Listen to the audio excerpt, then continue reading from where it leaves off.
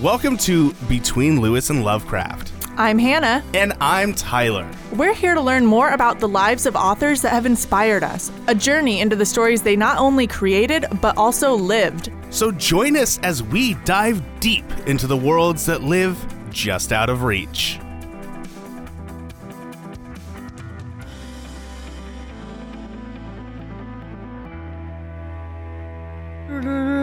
I'm Tyler, and I'm mansplaining what our podcast is. I'm Hannah, and I don't talk very much. That's not true at all. It's been better lately. I've found my voice. Yeah, I've specifically been trying to hold back and be like, you know what? I don't have to always talk. Let Hannah talk some more and more. I think you've been trying that for 3 years, though, and it wasn't working for 2.5 of them. But then I became a dad. You know what? I think we found 0 minutes into the show before Tyler mentioned being a dad. I think we found our opening bit. I don't think I need to do something. That's our bit. I'm just gonna cut into that, fade in. You're recording, right? I am. Okay, thank God. I don't see the show notes in here at all.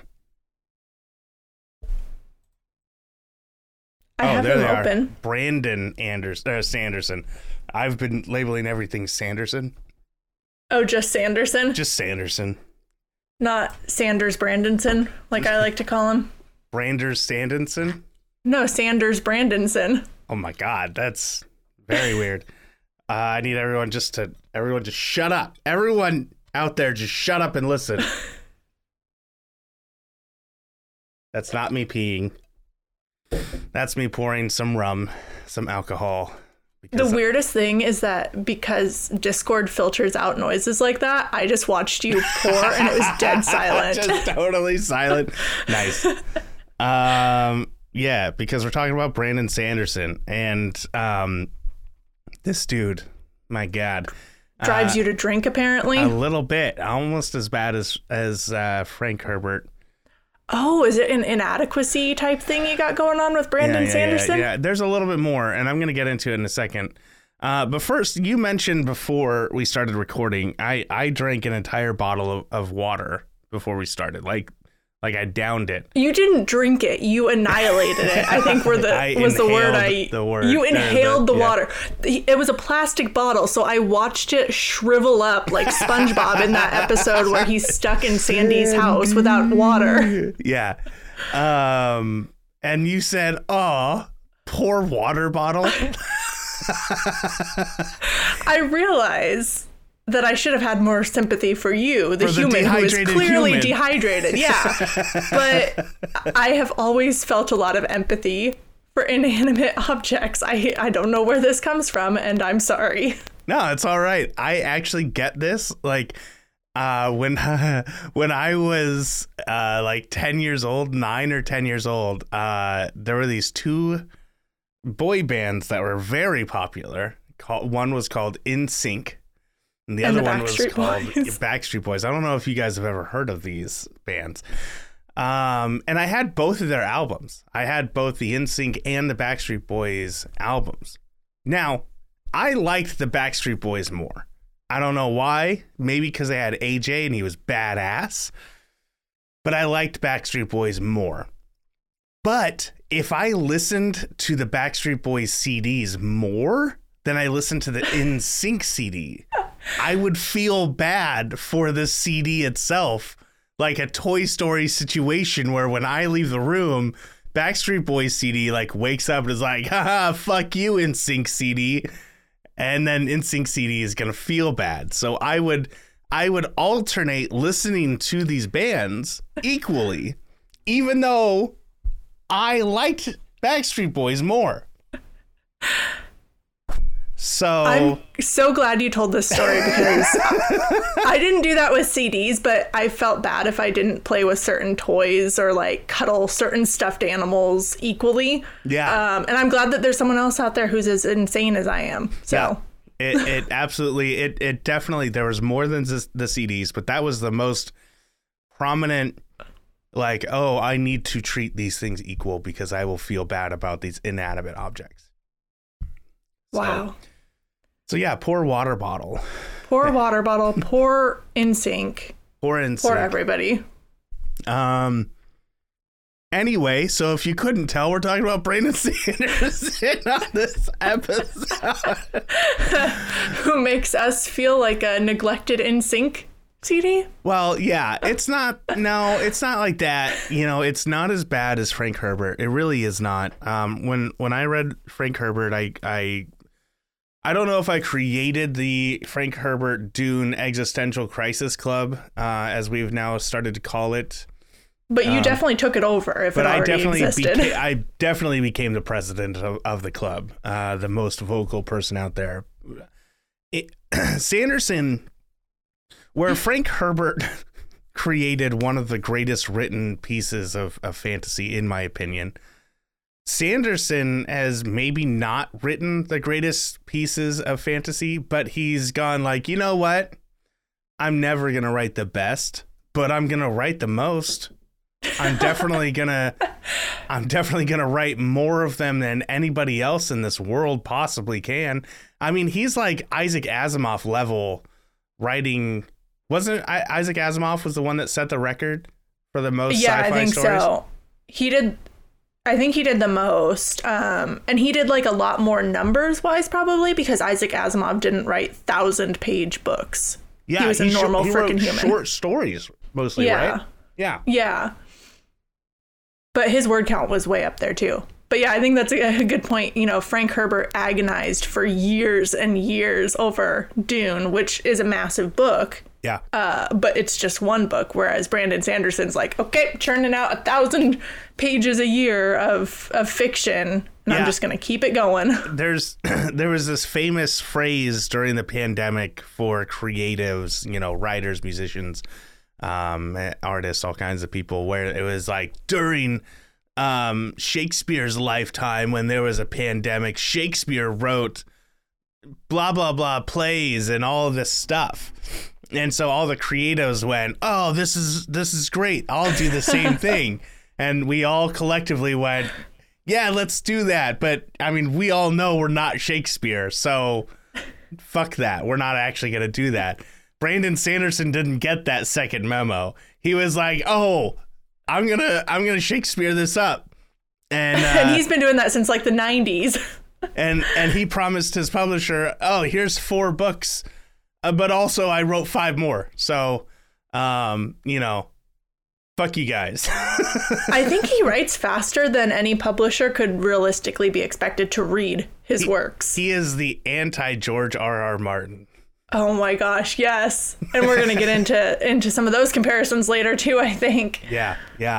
Well, I guess, I mean, we've editorialized a little bit on him and talked about NSYNC and Backstreet Boys, which we obviously have to do when talking about Sanderson. Obviously. But Hannah, why don't you tell us about this sweet scribe's life? Oh, if you would have got one more S word, it could have been some great alliteration. I was trying so hard. Better luck next episode. So, Brandon Sanderson was born on December 19th, 1975 in Lincoln, Nebraska. He is the oldest of 4 children, and he comes from a Mormon family. So, religion has always been super important for him. He describes himself as a reluctant reader until around 8th grade when one of his teachers gave him a book called Dragon's Bane by Barbara Hambly. And from then on, he was pretty much hooked by fantasy. He described that book as being like adventure fiction with magic and dragons. So what more could a 14-year-old nerd want to read? He, after that, made several early attempts at writing his own stories. But it seemed like writing wasn't such a huge part of his life at that point. After he graduated from high school in 1994, he went to Brigham Young University as a biochemistry major, which was not the major I would have expected Brandon Sanderson to choose. But it is kind of similar to Robert Jordan, I suppose, because he majored in like nuclear engineering or something ridiculous like that. Everyone who's a great writer has to go into scientific fields. Wasn't Asimov? He was also a scientist. Yeah, but he's a sci-fi writer. For fantasy, I wouldn't necessarily expect a like science background, but I think it's interesting that he and Robert Jordan, aka James Oliver Rigney, have that in common. Sure. It's obvious. Yeah, it's yet another little pin in my wheel of Jordan that proves that he was reincarnated as Brandon Sanderson. Brandon Sanderson was a vessel created from clay, a golem, if you will. And when Jordan died, his soul was transferred to Sanderson's body. What happened to the real Brandon Sanderson? Then he just got like yeeted out of his body? No, he didn't exist. No, it's a time traveling story. Also, the future Sanderson, Jordan, went back in time into the body of Sanderson when he was born, and he lived in that until the current Jordan took over. See, I'm a writer too, so I can come up with amazing shit. Also, Brandon, you son of a bitch. I'm sorry. I really actually super love you. I'm very sorry I said that. Brandon, if you're listening, you should go back and listen to what he had to say about Lorna McDougal's husband. That's right. I'm being nice to you, buddy. So Sanderson is at BYU, and as BYU students do, he took a 2-year leave of absence to go on his mission from 1995 to 1997. He was assigned to serve in South Korea, which sounds like a pretty cool assignment. Yeah, that would be easy too. They're all Christians, right? All I know about Koreans and Christianity is Lane Kim's mom in Gilmore Girls. So yes, they are all Christians. I mean, she is supposed to be a stereotype, but yeah. Yeah. Well, I mean, a stereotype is supposed to be representative of... Do you know how many Korean churches are here in Portland? No. You never saw? There's so many Korean churches. I went to one the other day to do some work, and I was like, because I know a couple of phrases because Rebecca watches Korean dramas all the time. So that's right. You know way more about this than I do. So I'm like, okay. So I know how to say hello, which is annyeonghaseyo. But I say it like a white guy, and I didn't want to be that. So I'm just like, oh, hey, how's it going? Like the whole time, I'm like, come on, just say annyeonghaseyo to someone. Just look at someone and say annyeonghaseyo. That's all you have to do, Tyler. I didn't do it. You should have done it. They probably would have been nice about it. Although I did Taekwondo when I was in elementary school or whatever, and we learned how to like count and say some other basic stuff in Korean. Yeah. Because it's a Korean martial art. Yeah. But my best friend at the time, she was Korean, and she would always make fun of how I pronounced the words. So I never actually said them around her after that. No matter how I said it, I was always wrong. Yep. Isn't one Hana? Yeah. So it's almost Hana, like... dual set, net, dasit, yasit, ilgon, yadul, aho, yao. Oh, shit. She can count. Hit us back, South Korea. Count to 10. So Brandon Sanderson is in Seoul, and when he was there, he realized he did not miss his chemistry classes one single bit. But he did miss writing, apparently. I'm not sure why he couldn't write while he was in South Korea. But for some reason, he wasn't doing a lot of it there. And he missed it very much. So when he got back from his mission in 1997, he switched majors to English literature. Apparently, his mom was not very happy about this and had always hoped that he would become a doctor. So disappointing mom since 1997.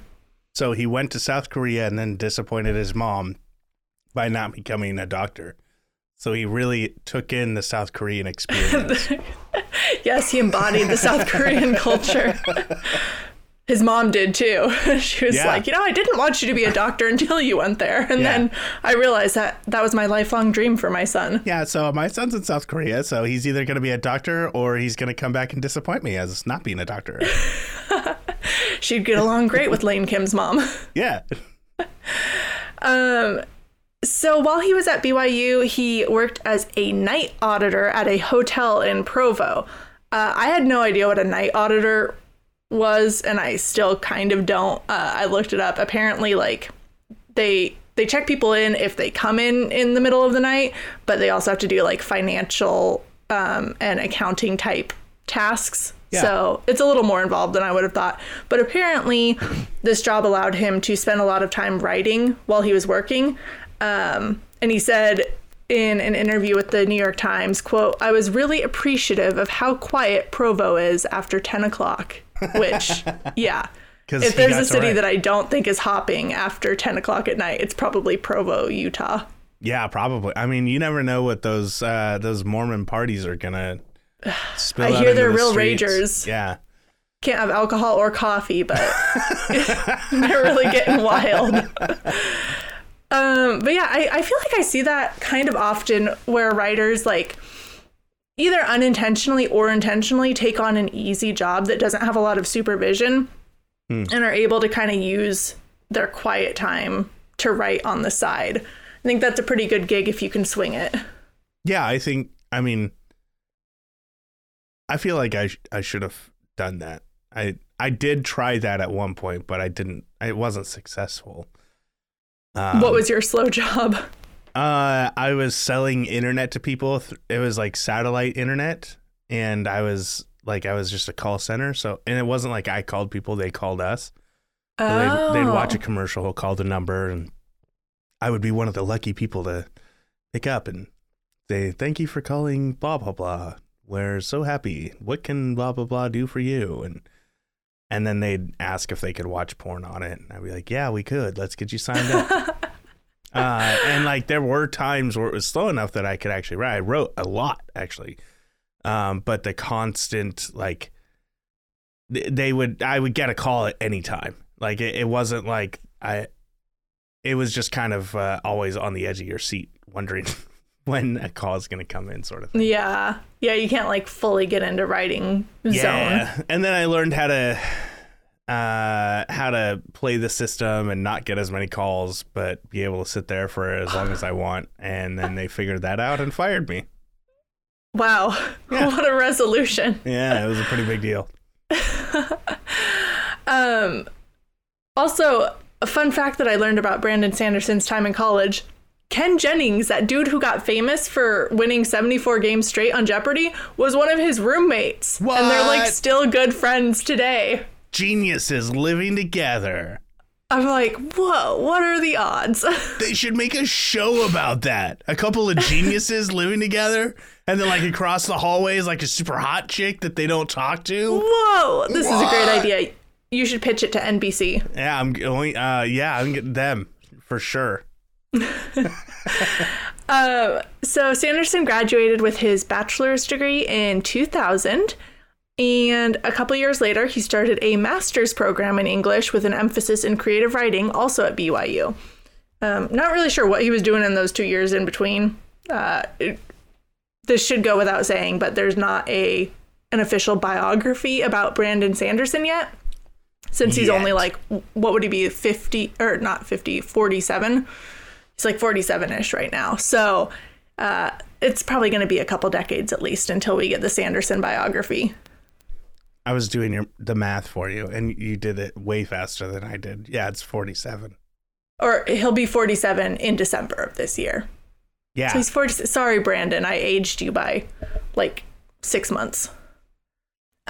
So when he was doing his master's program, he worked on the staff of Leading Edge, which was a speculative fiction magazine published by the university. He also served as editor-in-chief 1 year. And he learned a lot about the business side of being a writer by taking a class from a man called David Farland, who was the author of the popular Rune Lords series. Had you ever heard of Rune Lords, Tyler? No, it sounds so cool. Yeah, I hadn't heard of that one either. But apparently, Mr. Farland was one of the most kind of influential people in terms of writing and like advice in that business for Sanderson at that point. And one of the biggest pieces of advice that he gave him was to attend conventions like Worldcon and World Fantasy to connect with industry professionals. So Brandon and a small group of his friends who were also aspiring writers started to do that. I'm not sure like when he attended those specific conventions, since it would have required traveling a long way in most cases. Like they change cities every year, and they're usually in pretty big cities. I think he said at one point he went to like the Worldcon in Montreal, Canada. So it's kind of a big investment in terms of like time and money to get to these, but he was really serious about it. Yeah, there's one that I've been hoping to get to someday, and like making, I think the first step in like validation for my writing career would be going to Realm Makers, because it's always on the East Coast, or maybe on St. Louis, I think is the closest it's ever been. But it's like the tickets to get out there, the convention itself, and then spending money on myself. Like it would be well around $1,000 to go to this thing. And I'm like, I can't justify that. But if I was a writer and like I actually have books out, then I can be like, oh, it's part of my my thing that I have to go to this, wife. So you have to let me go now. And it's a tax write-off at that point. Yeah, if I'm like claiming money, I didn't even think about that. If my studio sends me, yeah. Hey Frankie, hit me up. Yeah, I mean, even before you're like a successful author, I feel like it's a valuable resource. Because Sanderson eventually met his current agent and one of his editors at conventions. So it is a good networking opportunity, I think. Sure. I think for me, it's hard because I don't like being, and I think this is where like Sanderson and I differ a lot, and where honestly it's better for Sanderson than it is for me. Sanderson is so fine with just being a fan of a thing. Right? He's okay just being excited about a thing. He knows his worth as a writer. Mm-hmm. I don't like being just a fan of something. If I'm going to be a fan of something, it's because I also am bringing something to the table. And I think it's like a personal thing of like, I have to feel validation through whatever I'm dealing with. But like, if I go to Realm Makers, I don't want to be like just another Christian author fan guy. Like I want to be like, no, I'm worthy of being here. You guys should be happy that I'm here, sort of thing.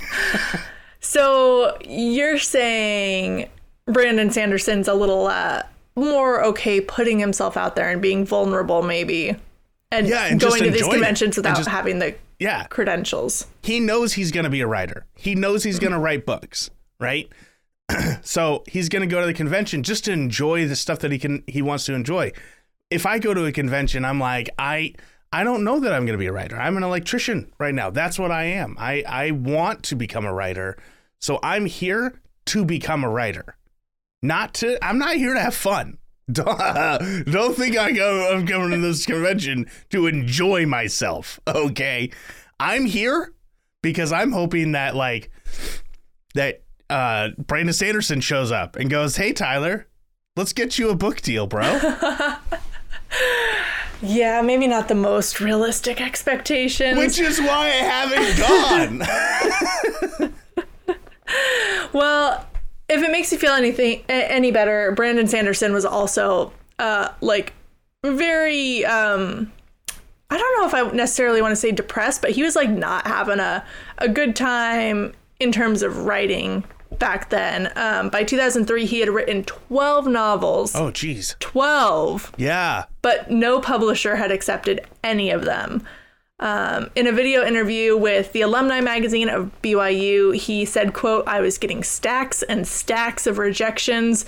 When you finish 12 novels and haven't made a single dime, you really ought to take a long, hard look at what you're doing. Yeah, I agree. Which is just like, damn. Which I get like... Drink to that. I'm drinking for that one right now. Sorry, man. Sorry, Brandon. I know. Because, a lot of huge authors like Stephen King talk about, getting their rejection slips and putting them on a nail on the wall or whatever. Yeah. But after you've written 12 novels, and I can only assume they're all huge, like, 800 plus pages, that's a lot of rejection to take and a lot of time that you've invested in creating something.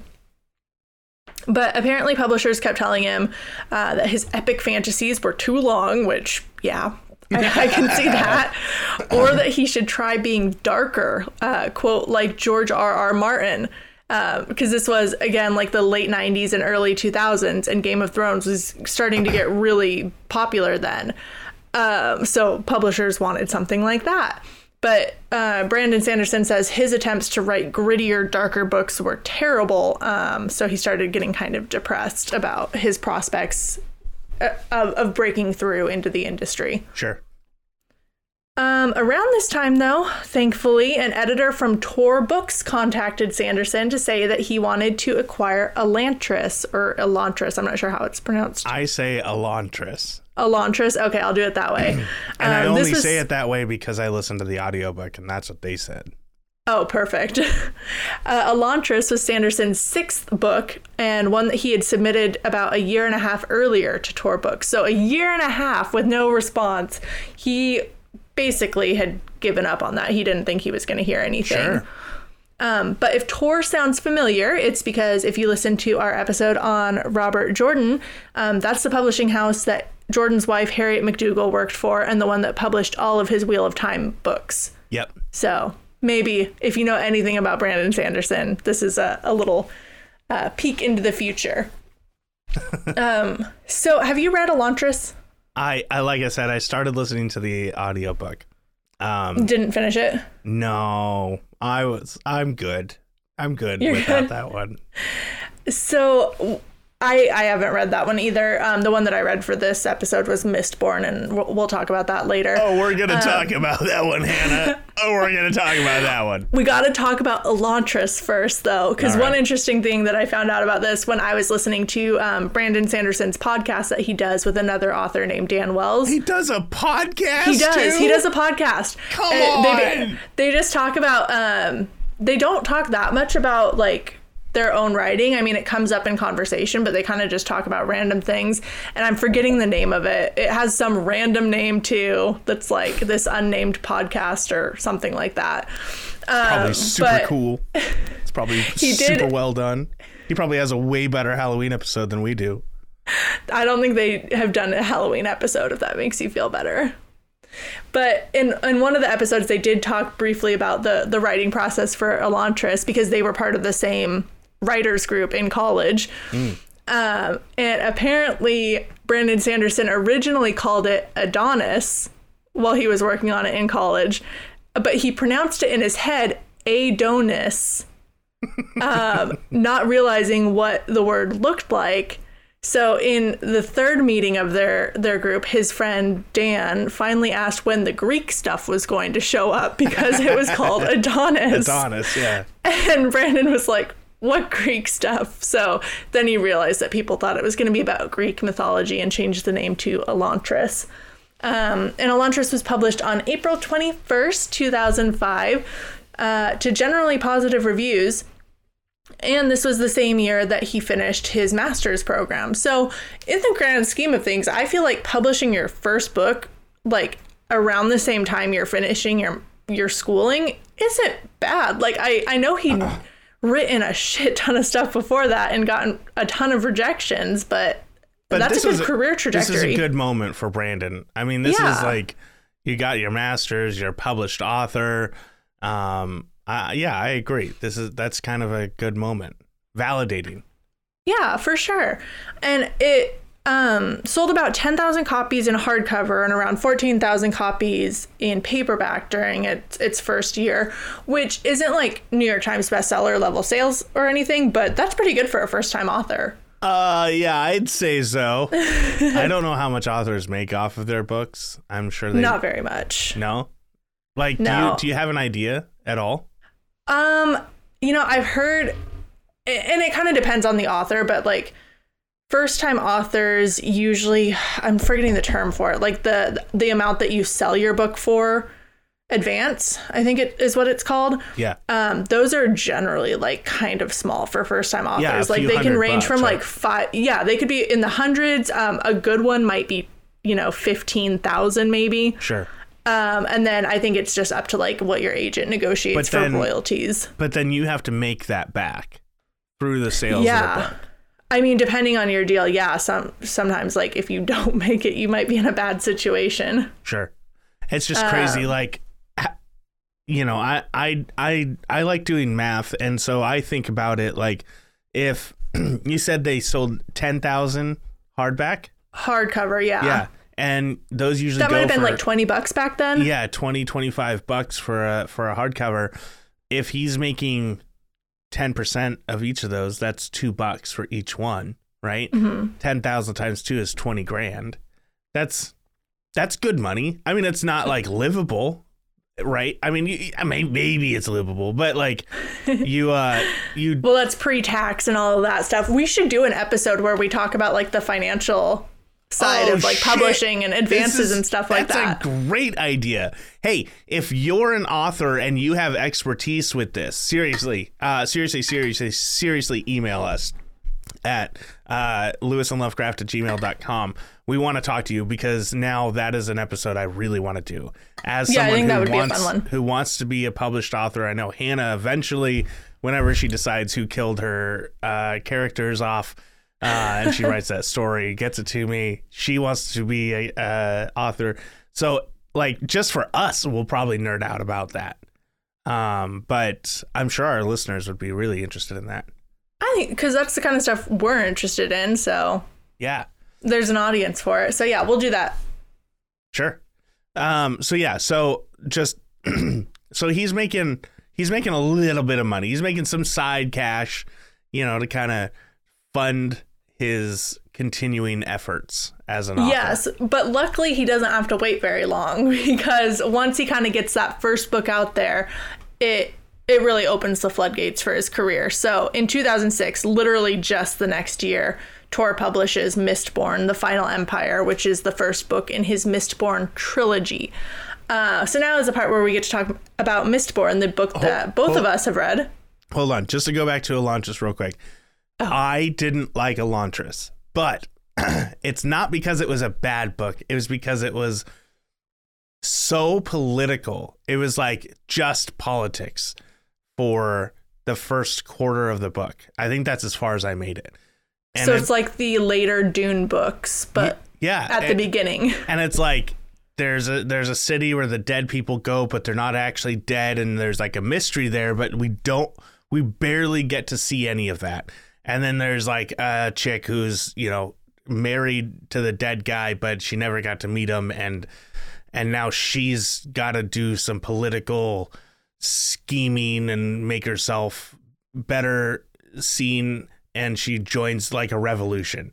And I'm like, okay. Can someone shoot a fireball, please? Can someone please just shoot? Can someone stab anyone? I do not care who gets stabbed. Just someone pull a knife out and stab anyone in this room, please. And it just kept going. And I'm like, okay, I think I'm done, to be honest.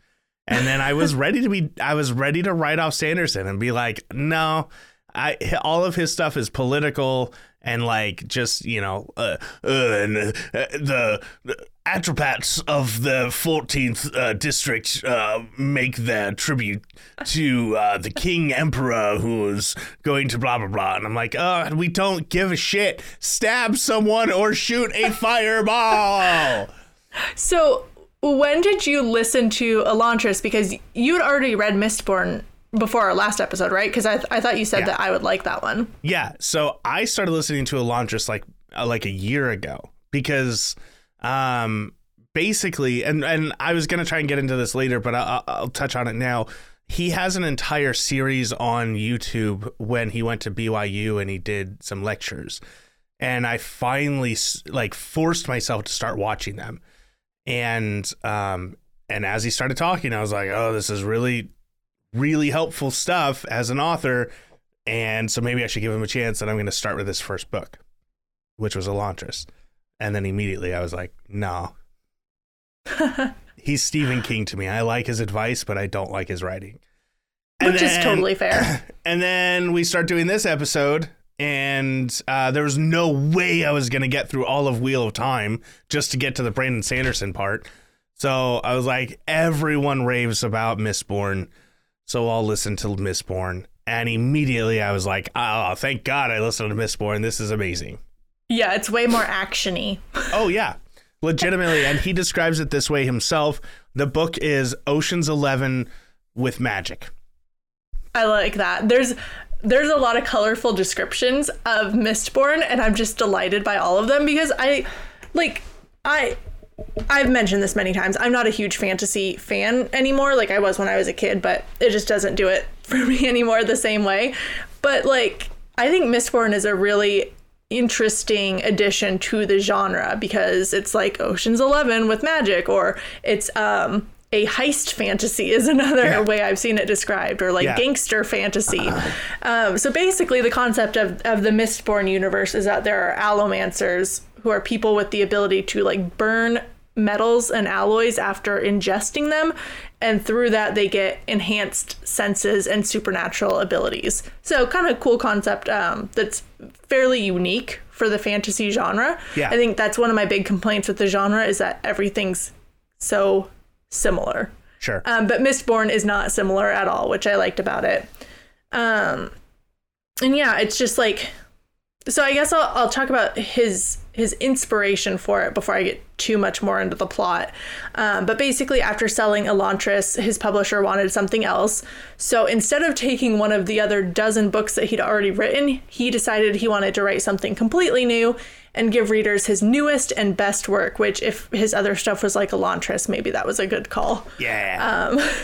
So he tried to think up something that he would be proud to have be like the hallmark of his career, something that really adds to the genre. And he has said that he wanted to undermine some of the stereotypes of fantasy. So his two original ideas were, one, to have a gang of thieves in a fantasy world. Yeah. And two, a story where the Dark Lord had won. He wanted like this dark alternate ending or something. Sure. So he kind of melded those two into a heist story where all the prophecies were incorrect, the hero failed, and 1,000 years later, a gang of thieves came along and decided to rob the Dark Lord and overthrow the Empire. Yeah. So that was like his starting point. And one of the other pivotal ideas that occurred to him happened when he was apparently driving to Idaho Falls to visit his mom.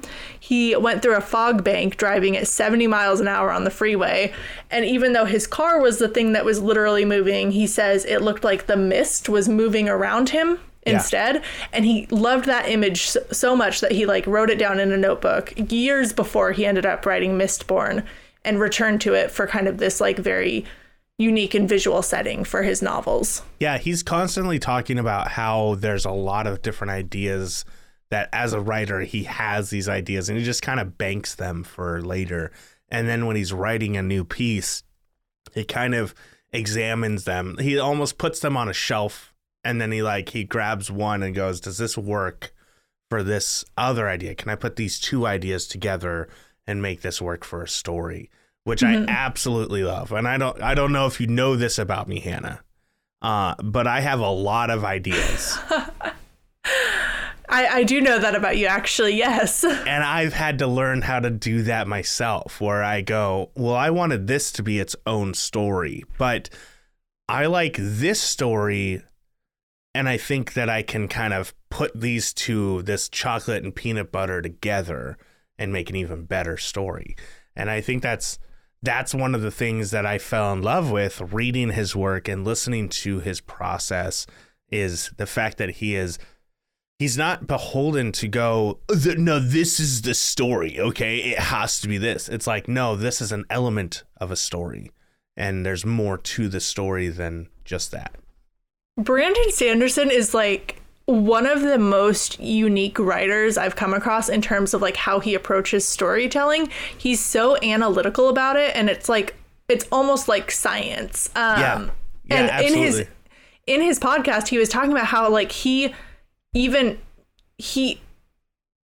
like lucid dream, but he can edit his dreams while he's in them, he says. So like he'll be dreaming and it's like a story to him. And as he's like going along in the dream, he's like, no, this doesn't make sense plot wise. I must start over and change this thing about the dream. And you don't think you believe him? That's some Mormon sorcery right there. I do not believe that. I mean, maybe he can, but That's not fair that he gets to just be like, oh, I command dreams now. Let me just be. Turns out I'm Morpheus from Sandman. I can just control dreams, everyone. Well, apparently he storytells in his dreams, so watch out for the Mormon superpowers. He's coming after me tonight. I know it. So with the Mistborn trilogy, he wrote the entire thing straight through. So like he had the third one drafted by the time the first one was like in final edit stage. I feel like that's every writer's hope. Every writer should do that. I think it gets harder the more books in a series you have, but that's the only way to keep things consistent. And he didn't want it to feel to readers like he was just making it up as he went along. So yeah, so he did that. But yeah, I enjoyed Mistborn. It took me a little while to get into it, and I'm only moderately embarrassed to admit that the only reason one of the main reasons I stuck it out was because I wanted to see what happened with Vin, the main female character, and her love interest. So I really went back to my teenage romance novel days. The second a mysterious sexy boy starts reading on a balcony, Hannah's in it. I'm hooked. Okay. I hated this book until now. Yeah, I should be more ashamed to admit that, but I'm not. Hey, you have a thing for, mysterious book reading men. Yeah, gotta find out if their relationship, they're star-crossed. Oops, I'm hitting my mic. Yeah. They're star-crossed lovers, Tyler. Yeah. What more could you want? I don't think that's what that means, but yeah. No, they are. Because Vin in the book, is a low-born are we getting person. A Hannah conspiracy? Are we getting a Hannah explanation? No, I'm just saying, because she's this low-born, or she's part of the slave class, basically. They've got the ska. And she's posing as a highborn person, nobility. Yeah. And the love interest is a noble, so they're not supposed to be together. Vin's not even supposed to be alive. True. So, star-crossed lovers, Romeo and Juliet. Oh, shit. Better than Shakespeare. Oh, no, shit. I'm just kidding. Well, better than Romeo and Juliet. I didn't like that story. But no. And one of the other, I found an episode of Sanderson's podcast where he talks a little bit about Mistborn. And I thought it was interesting that he said he made that trilogy darker than he would have liked because of kind of the publishing pressure he was getting. But it doesn't feel super dark to me. Nah. It's not George R.R. Martin level by any means. He definitely, and I haven't read the second two books, or I guess there's more than three at this point, but he said, fuck it. Why write a trilogy when I can get paid for more? I think he wrote the trilogy, and then I think he wanted to write some extra stuff. I don't know if it's like, I think the trilogy is like the main story. I think it's like a Star Wars situation. I don't know. Maybe I'm wrong. But in the first book, at least, he talks about some pretty tough stuff, right? Like rape and murder and all kinds of stuff that people do, and he has his characters have open discussions about this. I mean, even Vin, when she's talking to her star-crossed lover, she is like, "Have you had sex with a slave?" Right? She is like actively asking this question, and he answers her honestly, and it's not an answer she wants to hear, right? But he's honest with her, and it's a hard conversation to have. So I think that it is dark in some scenarios, especially for, and I know that this is going to sound dumb, but it's true, for maybe a religious person who, like, they don't like this sort of thing. They don't want to have that conversation about stuff. So it might be a little bit darker than what they are generally used to. Not everybody's George R. R. Martin, just sitting in the nude, writing about naked chicks and how water enters them through their vagina. Ew. I didn't listen to whatever Game of Thrones book that was in. It's the first one. It's the first scene with what's her name. When I listened to the audiobook of the second one. All right, whatever.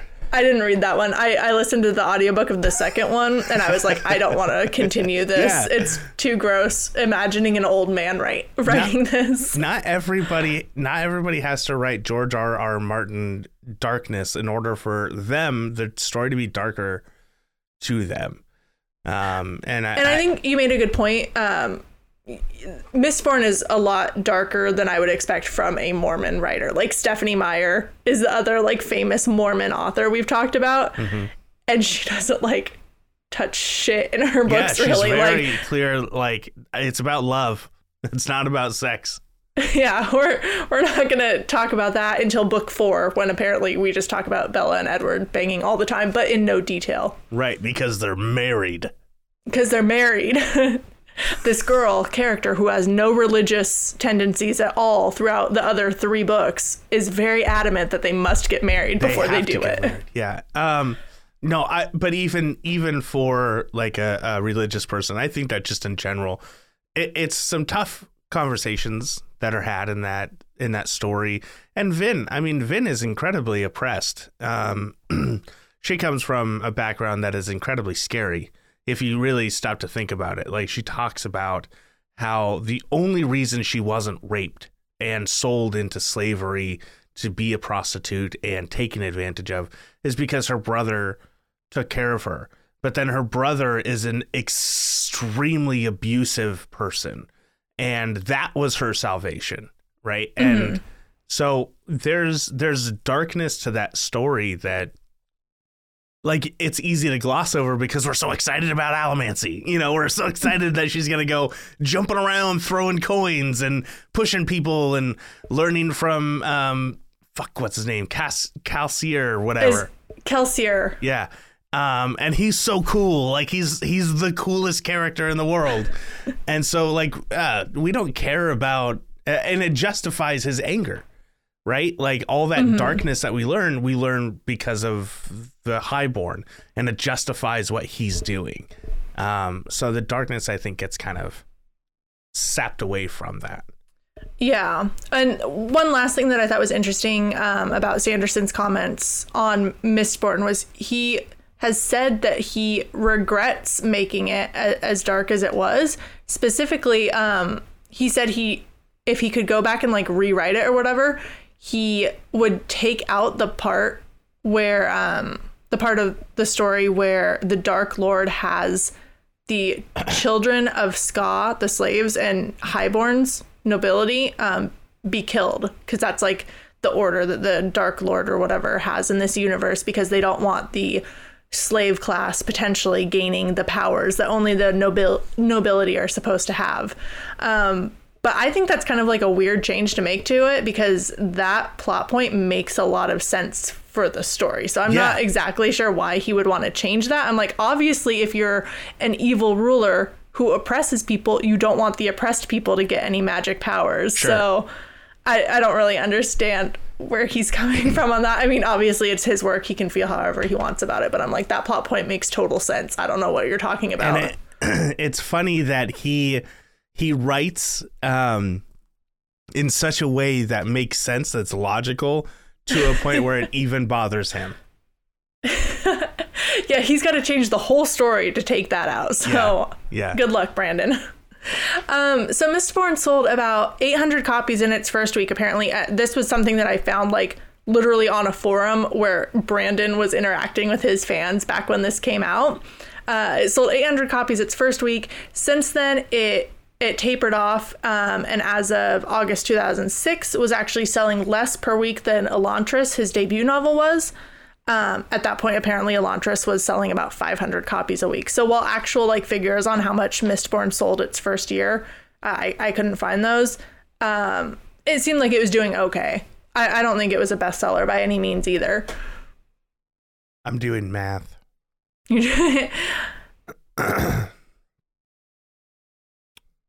Do something like 400 times 50. So he's selling 500 copies of a book a week? For Elantris, yeah. Mistborn did more at first and then tapered off. Doesn't matter. If he's selling 500 copies a week, he's making $1,000 a week off one book. if we go with the 2% off of a $20 hardback book. Just saying. I know those numbers are not right. I know that there's different things. We're just going with a streamlined situation here. I don't know, but holy shit. One book's bringing you $1,000 a week. Oh no, your other book is only bringing you $1,500 a week. You're fucking making $6,000 a month off of 2 fucking books, you son of a bitch. I know you said your math was wrong, but Elantris was a paperback, so it probably wasn't $20 a book back then. Fine. Still. But yes, your point is taken. 500 books a week, many authors would kill for. Yeah, please. I think I've sold maybe 50 copies of the Penny Lich BT Dubs. As in of the first recording. week? That's as of this good. recording, yeah. So let's bump that up, guys. 10 Those times rookie more. Numbers. Everyone who's bought a book, buy 10 more, please. Yeah, we got to get those Sanderson numbers for Tyler here. So while he was, making a splash on the fantasy scene, he also got married. And he seems like a kind of private guy in terms of his personal life. So I honestly don't know very much about his relationship or family. I know that he married a woman named Emily Bushman, who was also an English major, and she worked as a teacher in 2006. Since they were both English majors and went to BYU, they kind of ran in the same circles, but apparently they didn't actually meet until a mutual friend set them up on a date in 2005. And they got married the next year, which I don't know if that follows the Tyler Clausen time limit or time Mormons requirement. Don't count. No, they don't. Mormons do whatever they want. I'm not going to touch that. Emily spent 7 years working as a teacher, apparently, but quit when their first child was born in October of 2007. She's now a stay-at-home mom and Brandon's business manager. So yeah. I've detected no hints of cheating or any of the other bad behavior that we come to expect from our authors. But just wait. I know I'm probably jinxing their relationship right now just by saying it. So Devani, hopefully Brandon Sanderson is another one of the good husbands. I have nothing more to report on just that front. saying, we're all religious guys. I'm sure. Let's see. Who else You're was trying religious? so hard. Wasn't H.P. Lovecraft kind of technically religious? No, he was staunchly atheistic. He was staunchly atheist? Oh, I need to go back and re-listen to our first or second episode. You know what I noticed actually is on Spotify, our show only goes back a certain time. So I don't know. People who are listening to our show, the earliest they can listen to is our first Halloween episode, I think. Really? Yeah. So I think that means that we might need to start redoing some... Re-releasing them or redoing them? Or redoing them now that we're not sitting in a bookstore with really shitty microphones and you and I are like best friends now instead of random people that I forced to come do a podcast with me. That might be fair. Okay, people email us if you want us to re-record them. Yeah. Or say nothing if you just want us to re-upload them, I guess. I promise I will keep Grandpa Whipple. You're so right. Yeah. I just looked at it. Does it do that to all podcasts or just ours? I don't know. If you are a listener and you can't see anything before October of 2019, that was the year, right? That was the year. Yeah. If you can't see anything before that, there's a problem. There's so much more before that. Actually, there's not much, but there's some good stuff. There's like at least 4 or 5 episodes before that. There's 2 episodes of Lovecraft, 2 episodes of Lewis. There's Neil Gaiman, I think. Neil Gaiman was before that. Tim Burton. We had a shit ton of episodes. Okay, yep, this is a problem. I'm sorry, I'm just now finding out about this. Gillian Flynn. Mm-hmm. So yeah. If you guys want us to at least do the Lovecraft and Lewis episode, we can. Just let us know. Awesome. Well, now that we've taken that side quest back to Brandon Sanderson. So in 2007, he published the second book of the Mistborn series, The Well of Ascension. He also published a children's novel, Alcatraz versus the Evil Librarians, that year. And he published the first of his Laws of Magic. So he had a kid, a second Mistborn book, and a children's novel. all in 2007. He created his own laws. Yes, he created one of his laws of magic. And we'll talk about those at the end, because the rest of them would follow in 2012 and 2013. So there was quite a gap there. But now we got to talk about Wheel of Time. Let's talk about Wheel of Time. I've been dying to talk about Wheel of Time, Hannah. Can we didn't talk about Wheel it of Time? Enough. Yeah, can we talk about Wheel of Time, please? So if you listen to our last bio episode about Robert Jordan, you'll know that sadly he died in September of 2007. I know. Spoiler alert. Spoiler. I'm sorry. Brandon Sanderson was apparently a huge fan and wrote a eulogy for Jordan on his own website. Sanderson had like a very popular blog. Because he's he still has. Yeah, because he's actually a golem. He cannot stop writing. That has the soul of Jordan inside of him after Jordan died. He's the next Avatar. So in September 2007, after Robert Jordan's soul came into his body, Brandon Sanderson wrote a eulogy. And it's pretty long. It's still on his website. Like if you listeners want to go read the whole thing. But he talks about like how he thinks Eye of the World is one of the greatest fantasy books ever written. Yeah. He called it significant of an era, the culmination of the epic quest genre, which had been brewing since Tolkien initiated it in the 60s. And he just like talks about how influential Wheel of Time was for him.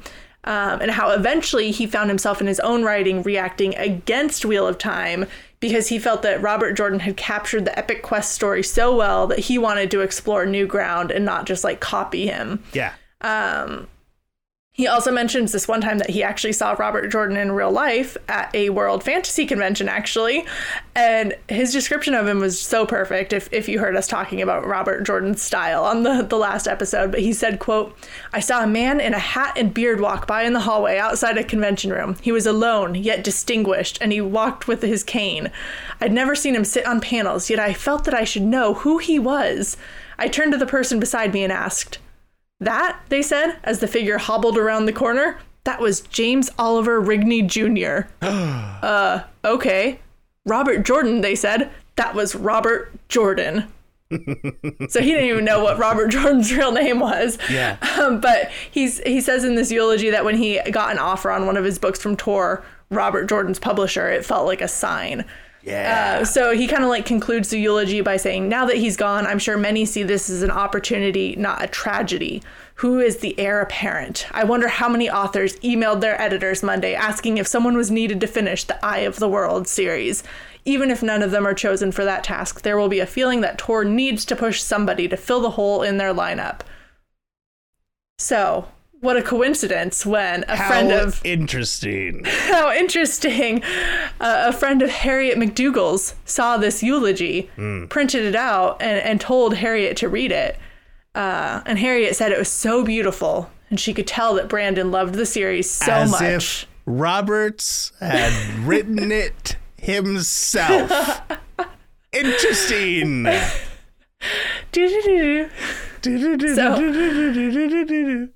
So Harriet started reading Mistborn. She made it a couple chapters in. I think she said in one interview, like 47 pages. And then she called Tom Doherty, the publisher, and said she thought that Brandon could finish the series after just a few chapters of reading his book.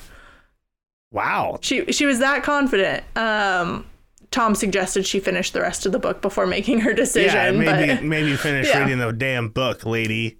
Yeah. Just because you read another book by your husband doesn't mean that you can just jump on board with having him come on and finish his book series in another body. I'm just not absurd. Letting this go, everyone. You've got to write this as a short story. I do. The Sanderson Roberts paradox. Perfect. It sounds like an episode. It's what I'm going to write for title. our next sci-fi flash fiction. That's going to be my story. I love it. We're going to hold you to it. It's going to be 800 pages. Oh God, that's not flash fiction, Tyler. I don't know what you're gonna do. So Tom and Harriet go back and forth for a little while, trying to figure out if they should consider anyone else. And then Harriet called Brandon personally and said he was on the short list. She didn't tell him how short that list really was, and she asked if he'd be interested, and he obviously said yes. Yeah, obviously. So a couple weeks later, she and Tom told him he had the job, and he actually went to Charleston. Harriet picked him up at the airport and brought him to her house. She said that she told him she had some soup for his supper, and Brandon apparently told her, what I'd really like is the end of the series.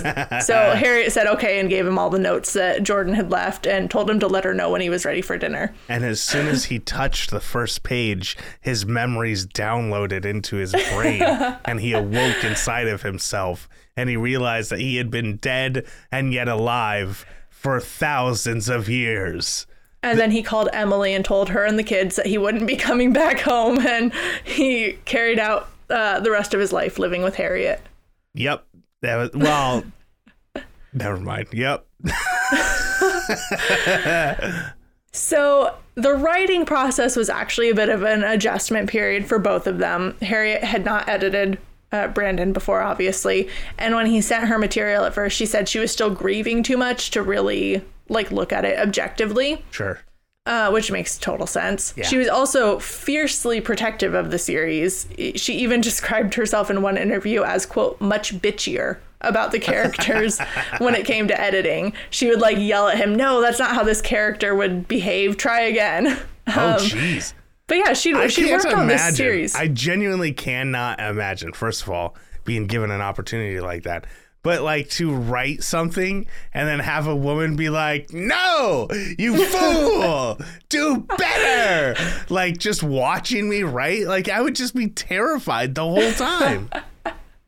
Yeah, it's a lot of pressure because obviously Harriet had worked on this series for about 20 years. Her husband wrote it. Yeah. She's very emotionally invested in it. Yeah. But Harriet also describes Brandon as just an incredibly nice, decent person and says it was a pleasure working with him on it. So Brandon, it wasn't all yelling. If you don't write this the right way, I'm going to release Jordan's original draft of a book that he never wanted the world to see, and then I'll make more money off of him. I don't know why I turned into the Joker right there, but that's the untold story of how of why that got released. The book got released. Why that got wow. Screw you, Brandon Sanderson. It's all Brandon Sanderson's fault. So he published The Gathering Storm on October 27th, 2009. This was that would have been the 9th book in the Wheel of Time series, I believe. No. Because there were 11 total.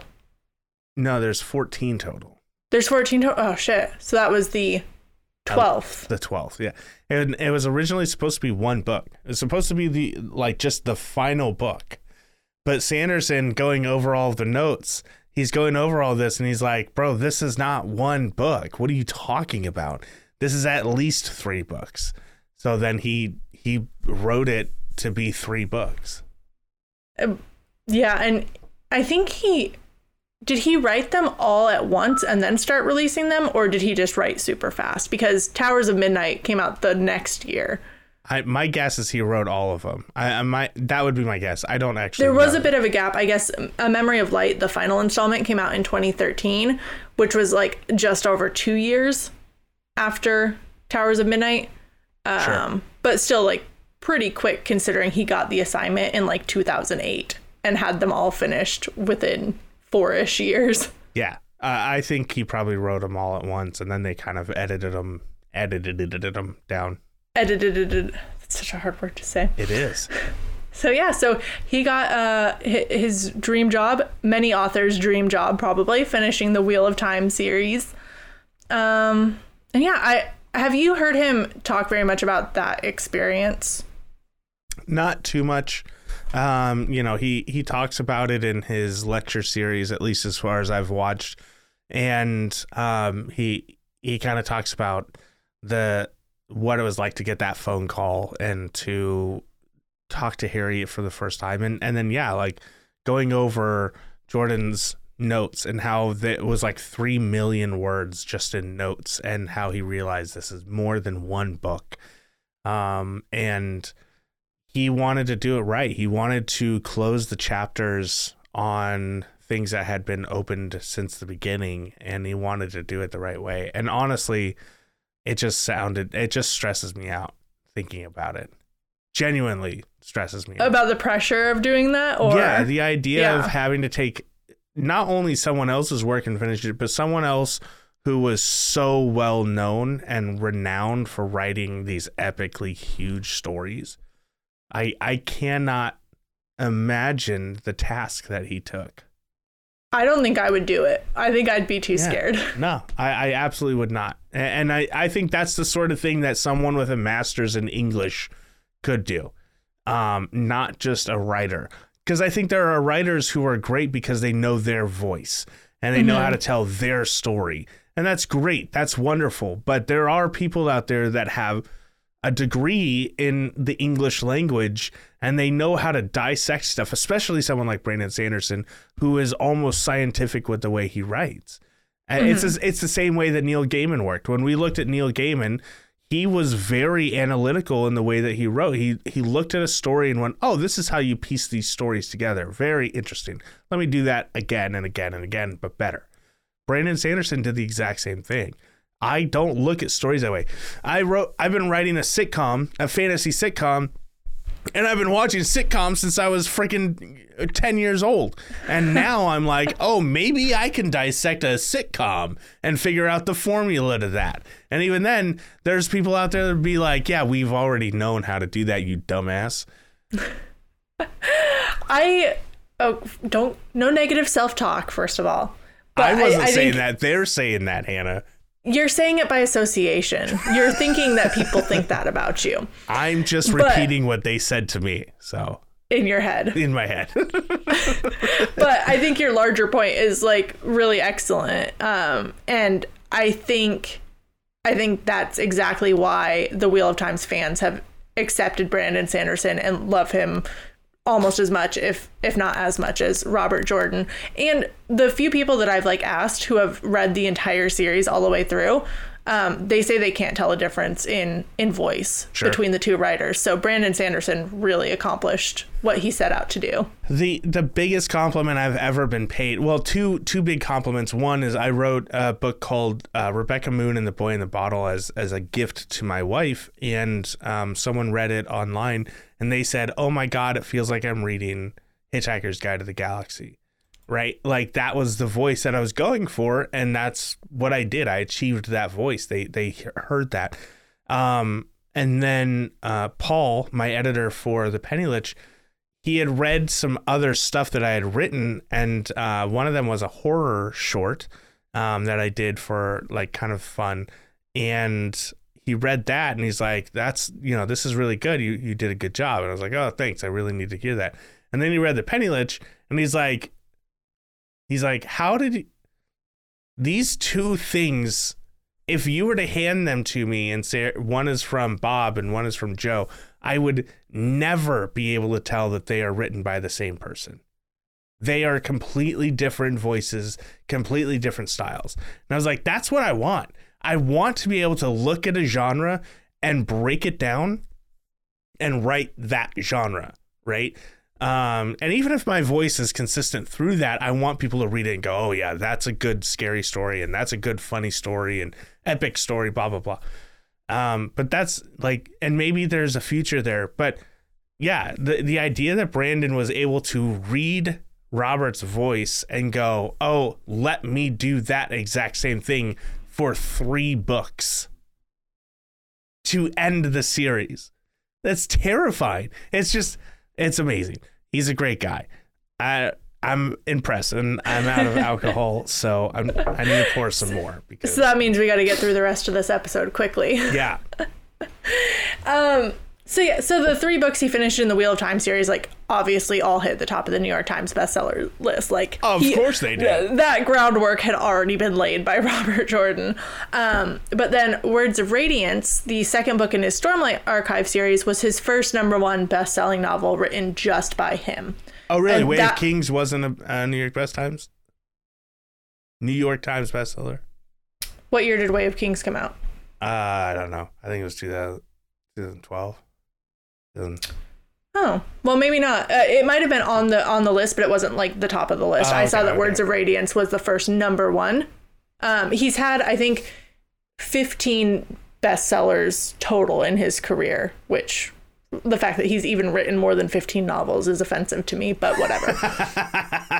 So Words of Radiance hit the top spot a couple weeks after it was released in 2014, and it stayed on the list for about 5 weeks total. And that book was 1,087 pages. It's insane.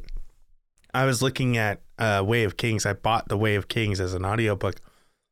Libro sponsors. And it's 45 fucking hours long. Oh my God. The longest book I've ever bought. And I mean, I didn't buy it. I had a free credit because librosponsors.com. It's pretty great. But then I saw a picture of The Way of Kings right next to Words of Radiance, and it's tiny. It's a little book compared to it. And I could not believe it. Now I'm going to look up right now on Libro.com, Libro sponsors. I've been listening / reading Atlas Shrugged by Ayn Rand. I have the physical copy, but I've also been listening to the audiobook, and I think that audiobook is like 62 hours long. Jesus. So 45 is freaking long. Most of the audiobooks I listen to are like 8 to 12 hours long. Yeah, that's my sweet spot for listening. I'm usually around 15 hours because fantasy usually ends up being fantasy and sci-fi ends up being a little bit more, girthy. Like, ew, gross. So like Way of Kings is like 4 or 5 of the books that you would normally read, or 4. So Words of Radiance is only 48 hours compared to. So Way of Kings isn't really that much smaller, probably. I guess, a few hundred pages does really make a difference, though. I guess. I'm literally typing in The Way of Kings next to Words of Radiance. Just to see a picture. You need this visual. Yeah. Yeah, it's like... It's so much bigger. I guess it's not that much bigger. I guess I made it bigger in my head. It's probably like the 6th Harry Potter book next to the 5th Harry Potter book. Yeah, I guess, but it's still nuts. Anyway, we need to keep moving on. We do. I mean, I don't have a lot more to say in terms of like his books because he's just written so many. Like, I don't want to go over every single series. He's written something like, a dozen novels just in the Cosmere universe, which is where Mistborn and some of his other works are set. He's done 10-ish short stories and novellas in that universe. He's done graphic novels.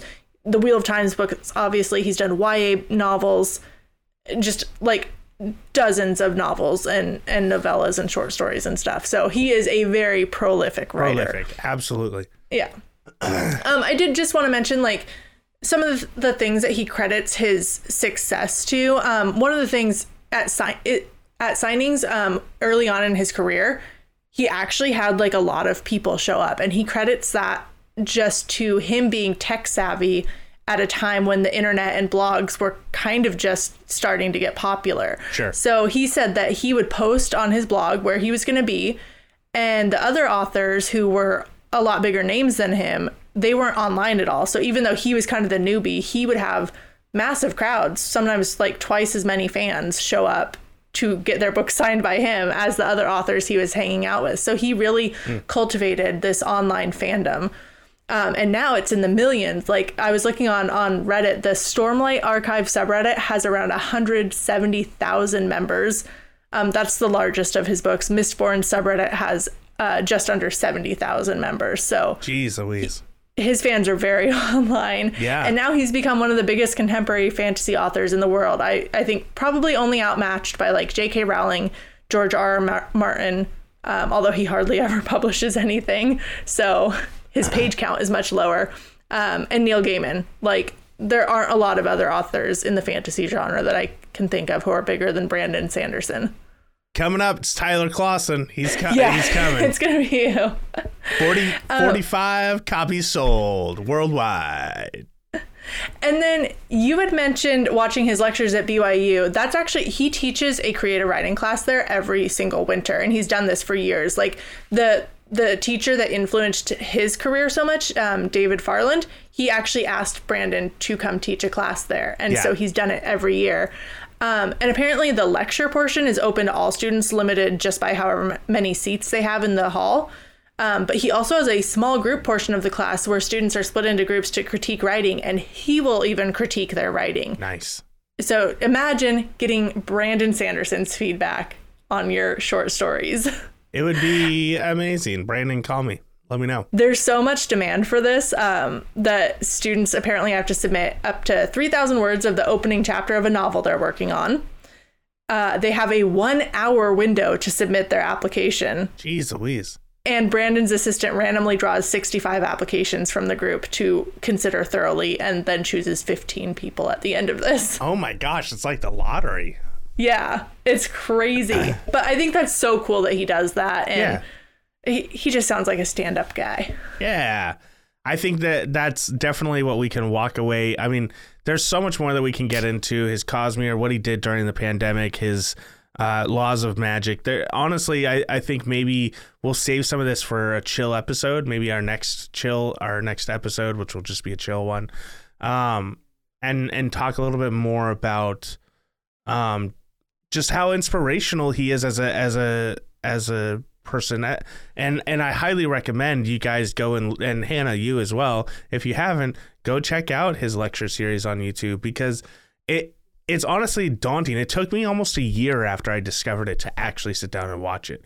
And I'm not even all the way through, because I just get so jealous. I get so, like, honestly, it's on fire and jealous and ready to write and scared to write, all mixed into one, because it's so much information and it's so good. And so I think that I'm diving into the Way of Kings because I want to see what his big works look like, because I've seen what his smaller works look like.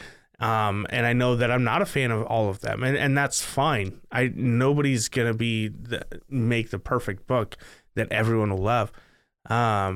But I like diving into his style of being an author and then reading his books that come out of that.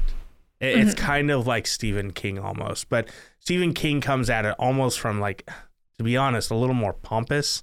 Like, oh, I'm Stephen King, fuck you, I can do whatever I want. He's become a major asshole. Yeah, now it's like Brandon Sanderson is putting himself out there and saying, look, I want you to be a writer like me. I want you to find success because I'm a fan of this thing, of storytelling, of crafting. And he's been a fan of the people that have made millions of dollars of doing it, and he's a fan of people that are just starting to do it. And I think that's really encouraging. So I really enjoy following him as an author because it's inspirational to young authors and new authors and indie authors as well, especially now that Sanderson is becoming an indie author.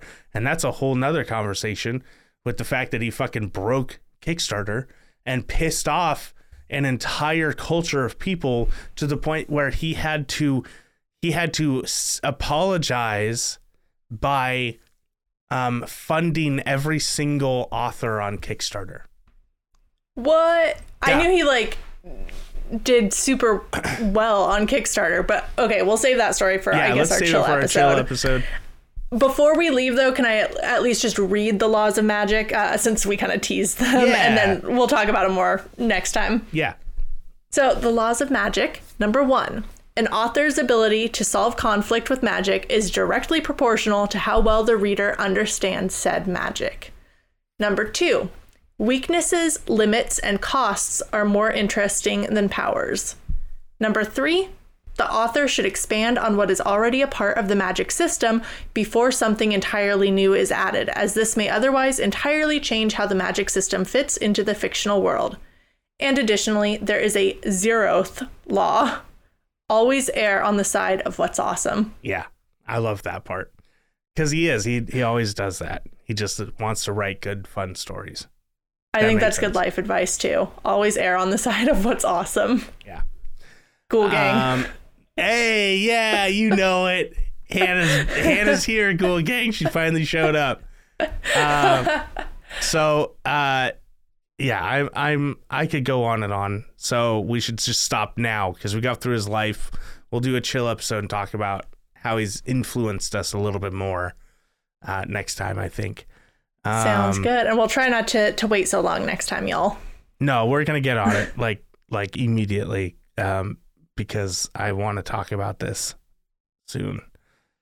Now I'm trying to find our outro information. Well, I think you just handled the teaser for the next episode. So, Tyler, why don't you tell the people where they can find us? I don't need outro information for this.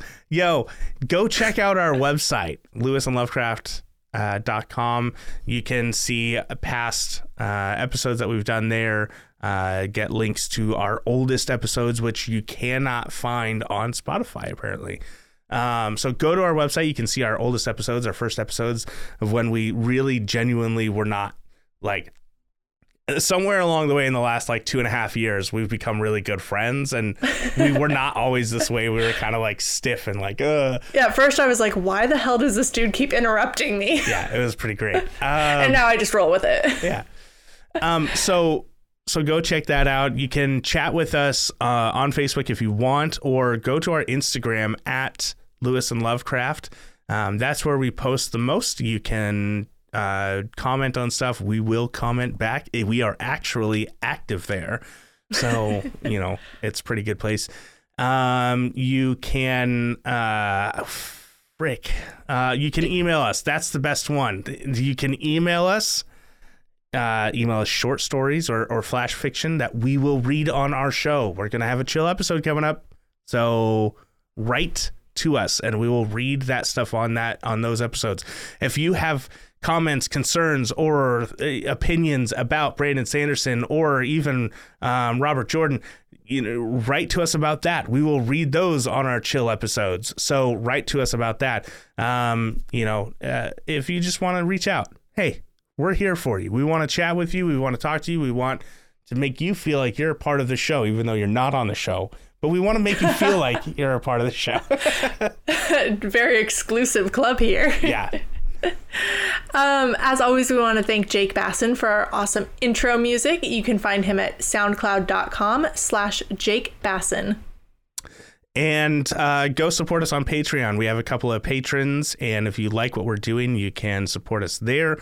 And join, for like $25,000 a month. Not a big deal. Looking at you, Brandon Sanderson. You can afford it. Yeah, Brandon, if you want to support us on Patreon, we have all the levels for you. If you don't have $25,000, though, you could also just rate and review us on iTunes, Podchaser. You can rate us on Spotify now, which I was very excited about. Yeah.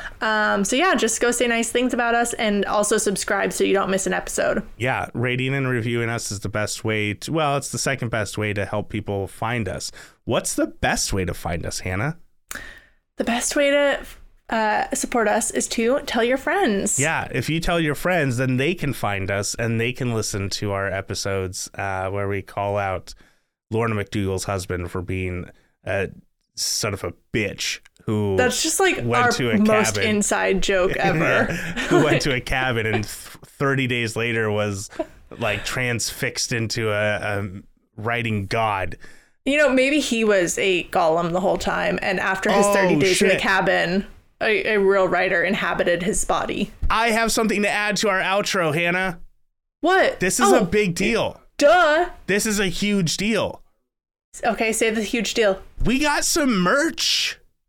Oh, I thought you were going to talk about your book. Talk about merch then. I'll talk about my book if you want me to. But we got some merch. We got shirts out on in the internet lands. We've got one that says, I read Dune and all I got was this stupid existential crisis. I love that one. Which I know Davani is a big fan of. We've got a, Have You Seen My Grandpa Whipple shirt, which goes all the way back to our first episodes. We have just our classic logo, on a t-shirt. I think we might have, yeah, that one. I think we might have one more. I can't remember now. But you can go to my website right now. It's funneled through that at the moment. So twclawson.com. I'm going to add it to the Lewis and Lovecraft website ASAP, but it's where basically I'm going to be putting up a bunch of different merch for all the stupid things that I'm doing out in the world.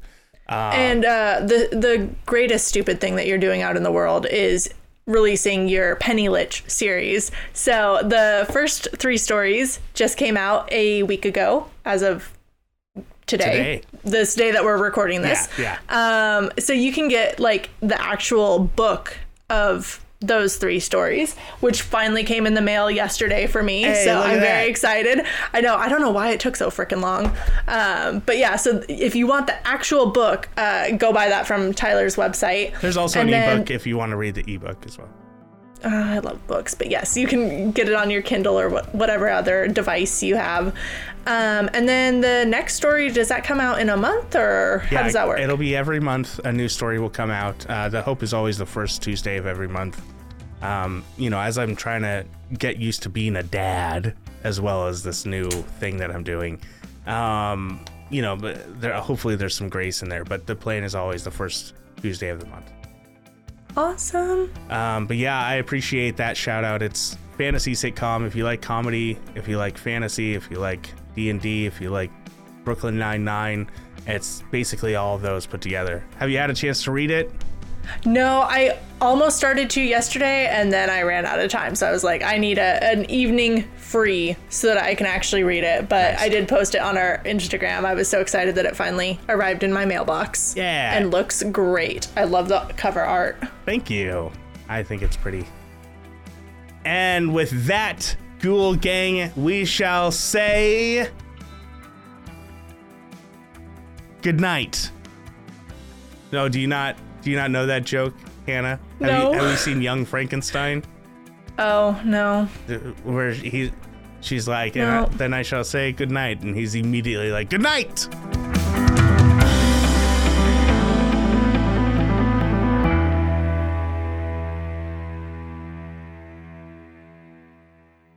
This is another dad joke. This is a dad reference. This is all going to be just fading out as the music plays. That's all that's going to happen at this point.